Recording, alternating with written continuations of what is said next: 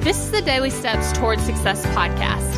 I'm Kayla Celeste, and if you're ready to show up for your goals, your business, and your life, then you're in the right place, because I'm going to be sharing with you the tips, the tricks, and the strategies to help you get things done and actually accomplish your dreams. So let's take the daily steps towards success together.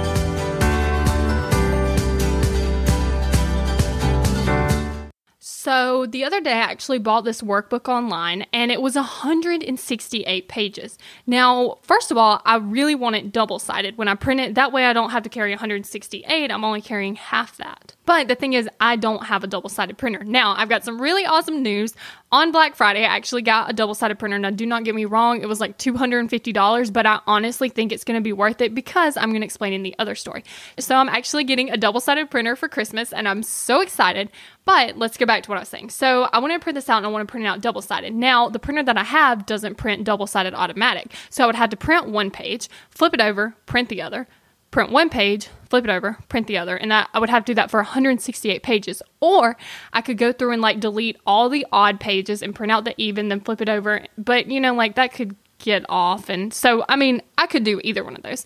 But the point is, it's going to kind of take me a lot of time. So instead, what I did was I just sent it to Office Depot. I got 168 pages printed and it cost me like $12. Now, it may seem like, okay, well, you just wasted $12. But here's the thing.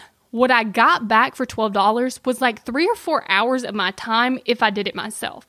So I wasn't paying for more of the service. Obviously I was, but that wasn't why I was spending the money. I was spending the money because I didn't want to spend the time to do it. Because I could go to my job and I can make more than $12 in 3 or 4 hours. So it's definitely a good return on investment. And that's why I spent $250 getting a double-sided printer, because it's going to save me time in the long run. It's not going to save me money. Well, it will save me money because I won't have to send it to Office Depot. But I did have to initially spend the money to buy the printer. I want you to think about times when you should spend money to save time, or when you should spend your time to actually save money. So it actually just depends, because the thing is, if you're able to make the money, like I said, I could go to my job, work 3 extra hours and make more money than I would printing those off. So if you can make extra money to save you time, then that makes sense. But if you don't have the opportunity to actually make more money by working more, then it's actually beneficial for you to take the time and save the money. So it's just by a case-by-case basis, but I wanted to bring this to your attention. That way you can be effective when you're either saving time or you're saving money. Thank you for listening to the Daily Steps Towards Success podcast. Make sure you tune in tomorrow. After all, we're in this together, one step at a time. Have you found yourself Googling, how do I stop procrastinating? Here's the thing. When you search that, I'm sure you found hundreds of tips, tricks, hacks, and strategies. In fact, I've shared several of them here on the podcast. The only thing is, did it work? Are you still procrastinating?